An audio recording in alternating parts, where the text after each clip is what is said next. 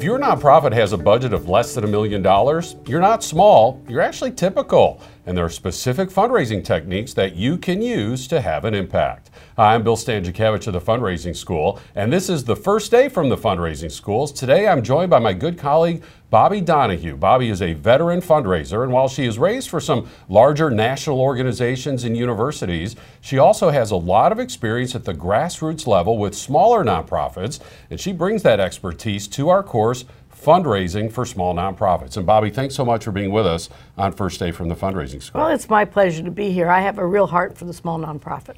And you know, when you look at the data, as we said, there are about 1.5 million nonprofits, and about 75% of those have budgets less than $1 million. Yeah. So somebody says, oh, my budget's only $500,000, only $250,000.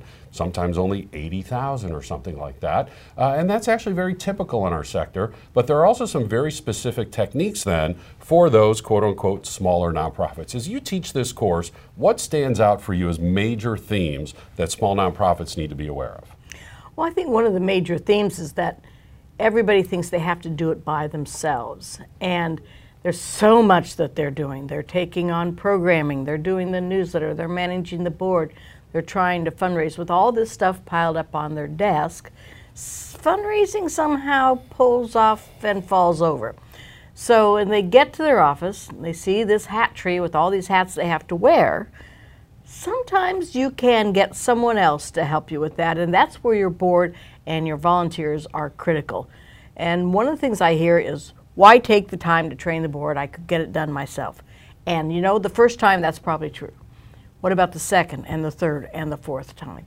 Then you can just turn it over to a well-trained volunteer, and you can move on to the more important critical issues that only you can handle.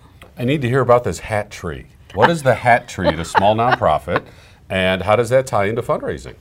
Well, as you go into a small nonprofit, there's a lot of things to be done. And each one of them I look at as a hat. Mm-hmm. So you got the tree back there, and you're taking off, you're putting on your editor hat, and you're doing the newsletter. You put the editor hat back, and you're putting on your cleaning hat because you have to sweep the floor. And then you put that one back, and then you put on your suit coat, and it's hanging on the hanging tree, and you go meet with a donor.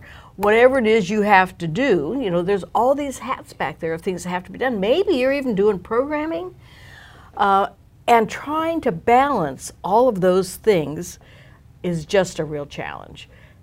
And for me, the best thing to do, now I'm a very linear thinker. Mm-hmm. You do A, you do B, is a plan.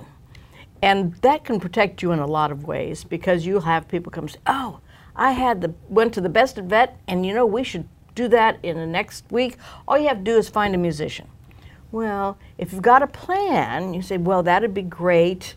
If we do that, we should have mailed out invitations 2 months ago. And here is what I'm doing. What would you like me not to do, because there's still only 40 hours in a week? So having that idea of what we want to do and involving others. In all nonprofits, we need 100% board giving. We need our board members providing prospect lists and introducing us to others, hosting events in their homes, their places of business, and places where they associate. This is especially true for our smaller nonprofits. Bobby, what advice do you have for them? Oh, absolutely. And the biggest thing is to ask. Ask for help. Come to your board meeting saying, here's our plan for the month, here's where I could use your help. And you know, there are some board members who are not going to be comfortable asking for a gift. That doesn't mean they should not be involved in board fundraising. Every board member should be involved in fundraising in some way, and that can be opening the door, calling and making the appointment, going with you and just telling their story. And when they get more comfortable, and they will, then they'll be ready to make the ask by themselves. But that's all part of the training process when you take a board member with you and say, okay, these are my 3 top board members, know the mission, are passionate, have already made their gift. Right. Make their gift first, and then they can tell their story and ask people to join them when they go out with you to make the ask. But so many folks will say, oh, we're just glad for what we've got. If you don't ask for more, you don't give a better opportunity to make a big difference. This is not about the money, and that's something else people forget. Bobby, what about other groups of people? I mean, obviously board members are volunteers. What about my other volunteers? What about some of my longtime donors who are close to me? Can we recruit them to help us in an agency-wide fundraising effort? Anyone who loves your mission and can tell that story can be involved in fundraising. So it doesn't just have to be the board. It can be anyone who comes in and says, let me tell you why I got involved.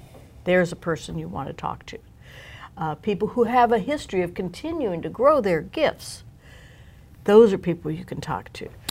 Now you talk about growing gifts, and again, for a one-person shop, it can be so easy to just be satisfied with the gifts that we're receiving. And of course we're grateful for those gifts, but as you know so well from your own experience, let alone our curriculum, is when people start giving to us many years in a row, that's a lot of philanthropic love, and we have room to invite them to upgrade their gift. What do you see amongst smaller nonprofits? Are they kind of staying at the base of the pyramid, and do they need some encouragement to maybe move towards some of those upgraded gifts so that they can grow? Absolutely, absolutely. They get comfortable with where they are, and it goes to the fear of asking because they think about it from a money point. You are making a change. Every nonprofit is making a change in the community. They're making a change for the better. And these people who are continually giving you money want you to make that change. They're making that investment so you can make the changes in the community they want to see. So when you talk about that, it's not about the money. And then frequently I've had donors say, what do you need? You have to be ready to say, well, in order to increase the number of people we serve, we'll need this much per participant, or we need this much money to provide the programming, the equipment, whatever it is you need. But you have to give them an opportunity to invest in the change they want to see. And we're not saying that this is easy. And actually, there are even a couple parallels with the business sector. Think about that new restaurant that opens up, and they're always packed. But then they end up closing. Why? Because they needed that second infusion of money from an investor or a loan of some sort so they could grow. Many of our small nonprofits are in the same situation, that you're doing well, and now you need that next infusion of financial support to be able to grow even further. So that can be hard while you're busy with successful programs to meet with those donors and ask them for upgraded gifts. But folks, that's the secret sauce. That's how these smaller nonprofits grow over time, is to build that donor base and ask people for upgraded gifts over time as they continue to welcome new donors in with help from a lot of people. Bobby, what is possible for a small nonprofit? I mean, the fundraising school is part of Indiana University. Yes. And, you know, people hear about a big university having a multi-billion-dollar campaign, and, you know, here I am with my $200,000 budget, and the only staff member I have is the one I see in the mirror every morning. What is possible for our small nonprofits? This is, again, back to planning. Dreaming is so important.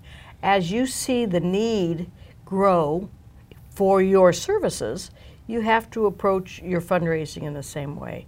So by looking at what your donors are giving, how they can grow, and just talking to them. Talk to them and find out what they want to invest in. It'll make a big difference. So I worked for a small organization that wanted to do a special program. And they talked about it, and they talked about it. And one year we put it in the strategic plan for 3 years out. Because we shared that dream with our board, that dream was fulfilled within 24 months. If you don't share what you're dreaming about, people can't buy into the dream and see the possibilities. So I'm back to planning. Plan annually, but also do a strategic plan that invites people to come together.